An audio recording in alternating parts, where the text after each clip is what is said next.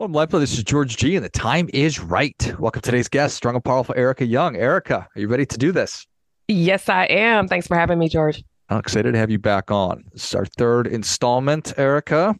Just to refresh everybody's memory, Erica is a speaker, an author, an equity educator. She's the host of the For Better and Worth podcast. She's helping people go beyond numbers to rewrite their money stories and helping companies offer financial wellness to their employees.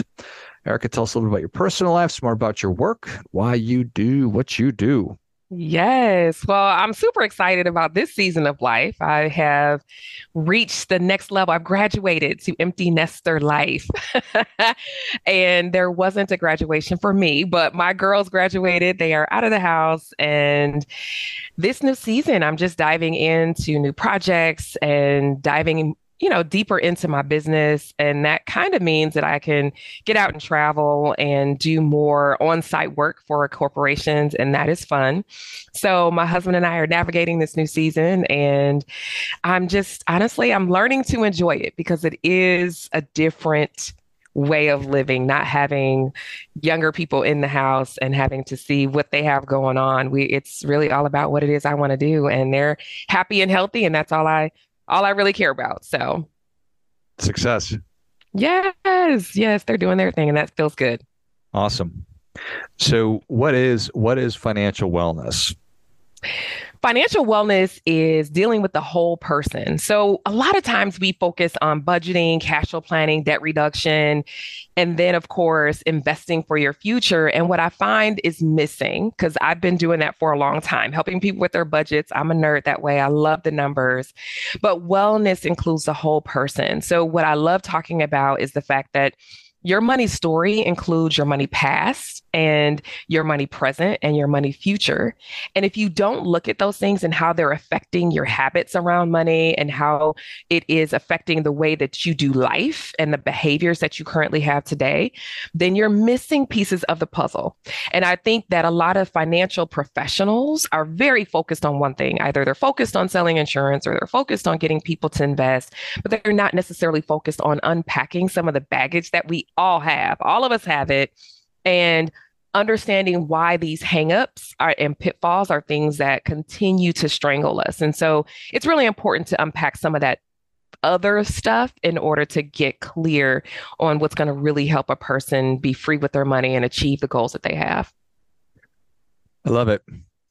And what is the business case for companies offering this? Yeah, well, people are looking for creative benefits. There are lots of young people, and by that I mean millennials. They're between the ages of, say, 25, 40, 45, and they're looking for creative way. They want to make sure that their company actually cares about them.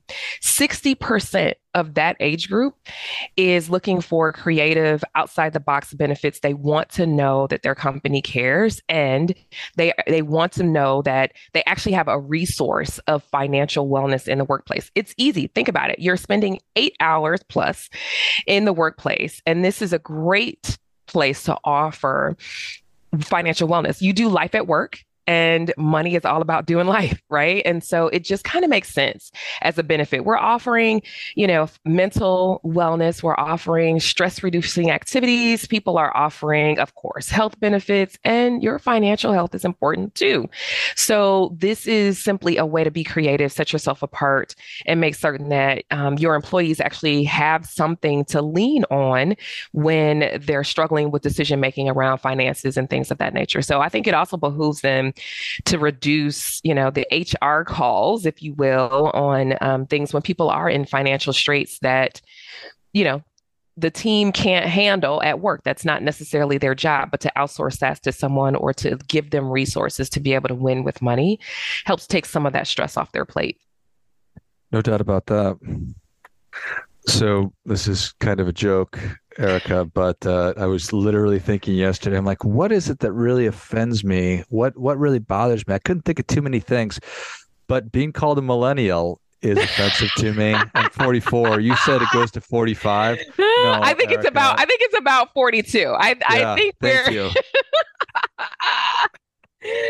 Yes, That, that's that so that's something funny. I need to dig into whatever's going on. But if like you're a millennial, I am not a You are on millennial. the cusp. You're on the cusp. But no, no, no. You probably are not a millennial. I actually think right now it goes to the age 42. So you just dodged that bullet. How about that? I'll give you that.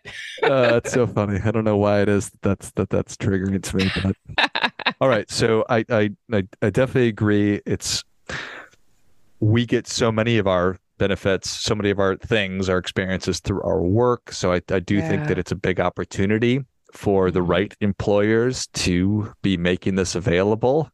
Yep. Do you think that what does it take? What does an employer need to have in order to offer this? Is it a willingness? It's an intention?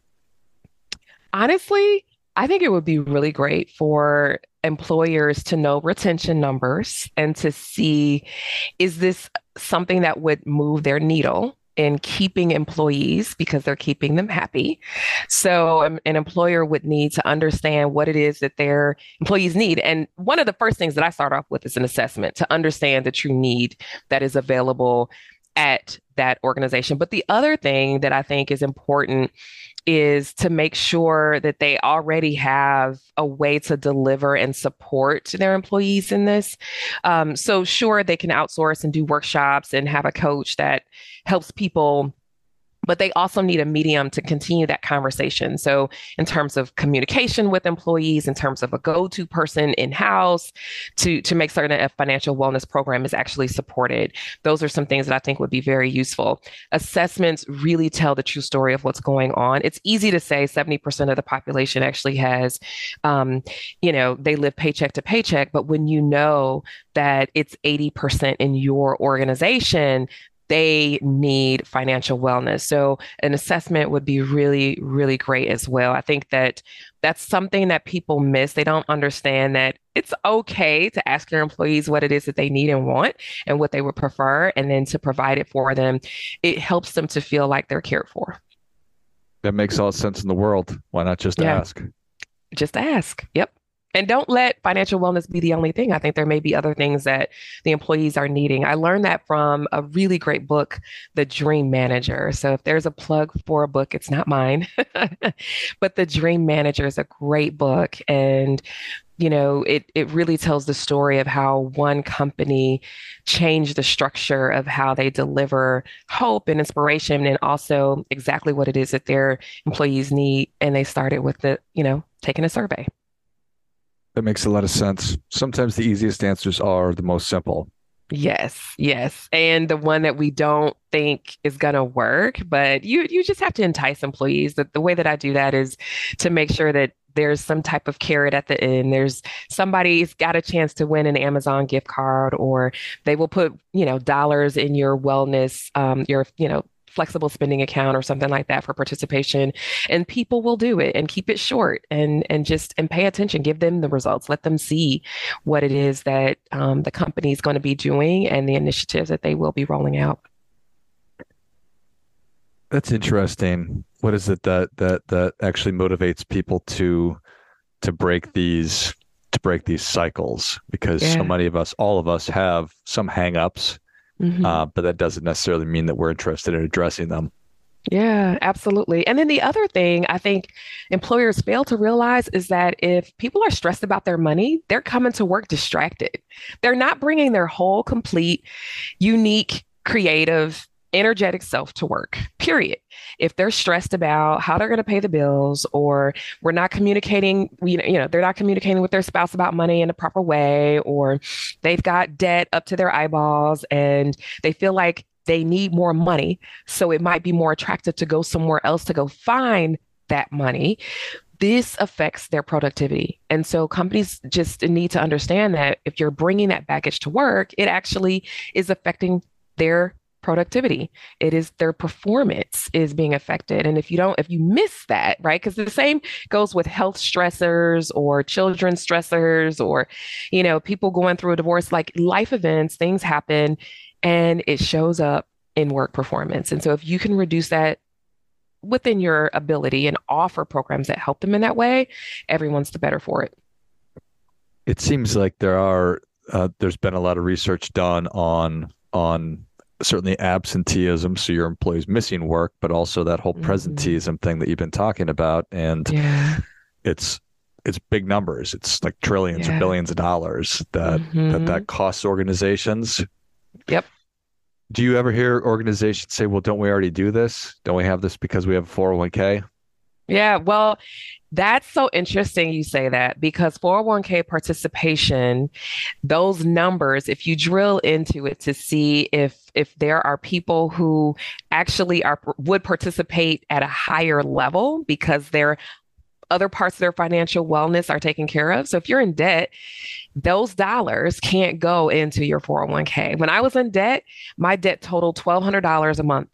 So there's no way I could participate fully in a 401k plan. Sure, I was, putting $100 into my 401k, but I had potential to put over $1,000 in there, and that was left untapped. So when you think about financial wellness, we're not only talking about the future, let's talk about how we can help people heal what's going on today and bring that into the workplace. And that's budgeting, cash flow planning, debt reduction, learning how to communicate about money, how to navigate the day to day, tracking your expenses, things like that. And then you're bringing a more whole person who can more fully participate into the 401k plan that you offer. Yeah, well, that certainly does make sense when we're, you know, most of us do have finite resources. So if I'm spending Yeah. $1 on my debt repayment or debt management and not even paying Yeah. it down, then that's money that can't go somewhere else. Absolutely, absolutely. And I think the other thing that is on the rise is employers matching dollars that people spend on their student loans. There are creative ways that employers can get involved in helping people to have healthier financial life. And if you can help them pay down student loans, if you can help them learn how to do a budget and communicate around money in addition to the 401k, that is what is going to turn the heads of more workers that you're needing to either stay and or jump in to work with you longer term. And so I think that, we just really have to begin to think outside the box because workers today are demanding it. They really are. And by that, if you don't have it, they'll go find someone else who does. Yeah. So you have unique perspective and experience that you spent like 18 years doing one-on-one financial coaching. Yeah. And so I'm confident you've heard literally everything. Um, what is to kind of distill that down? How do you best connect with people? And now it's not one-on-one necessarily. It's going to be you're Sure. in front of a room of people. What Yeah. is what is the secret to getting people's attention and getting to listen to the financial stuff? Well, that's good you say that. Because I tell my own story. First of all, my get out of debt story. I've been there. My husband and I had over $90,000 in debt. We had to get out, and so we have the lived experience in addition to, yes, I have done this for 18 years. But the thing that I now talk about is people getting naked with their money. Hmm. And what that means is take off all the baggage, take off the backpack, take off the things that you're covering up with. A lot of people cover and they want to make it look like everything is okay when really underneath the surface, there's a whole bunch of mess that they are hiding. And so it's time to get naked with money. And so that works with spouses, right? That works with your partner. A lot of people hide and they pretend and they shy away from real, true, honest conversations with their partner, but it also can simply be just in life. Um, Trying to be somebody you're not, right? And so let's fix what's really broken.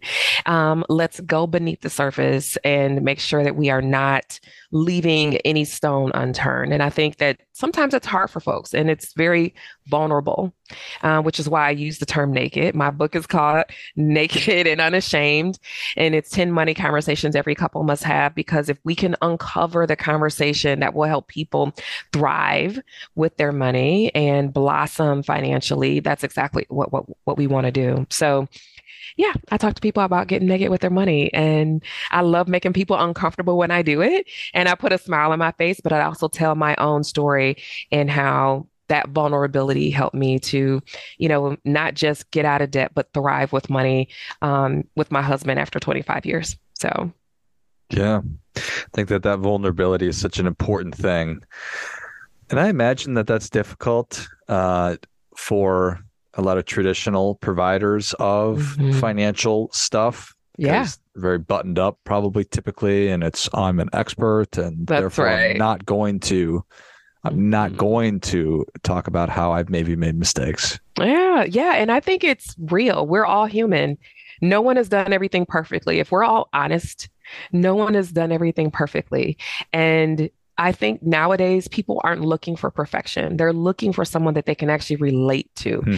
I love it when I find someone who gets me, who understands me, who's been there, who's been in the trenches, and also has been winning in an area where I'm looking to succeed.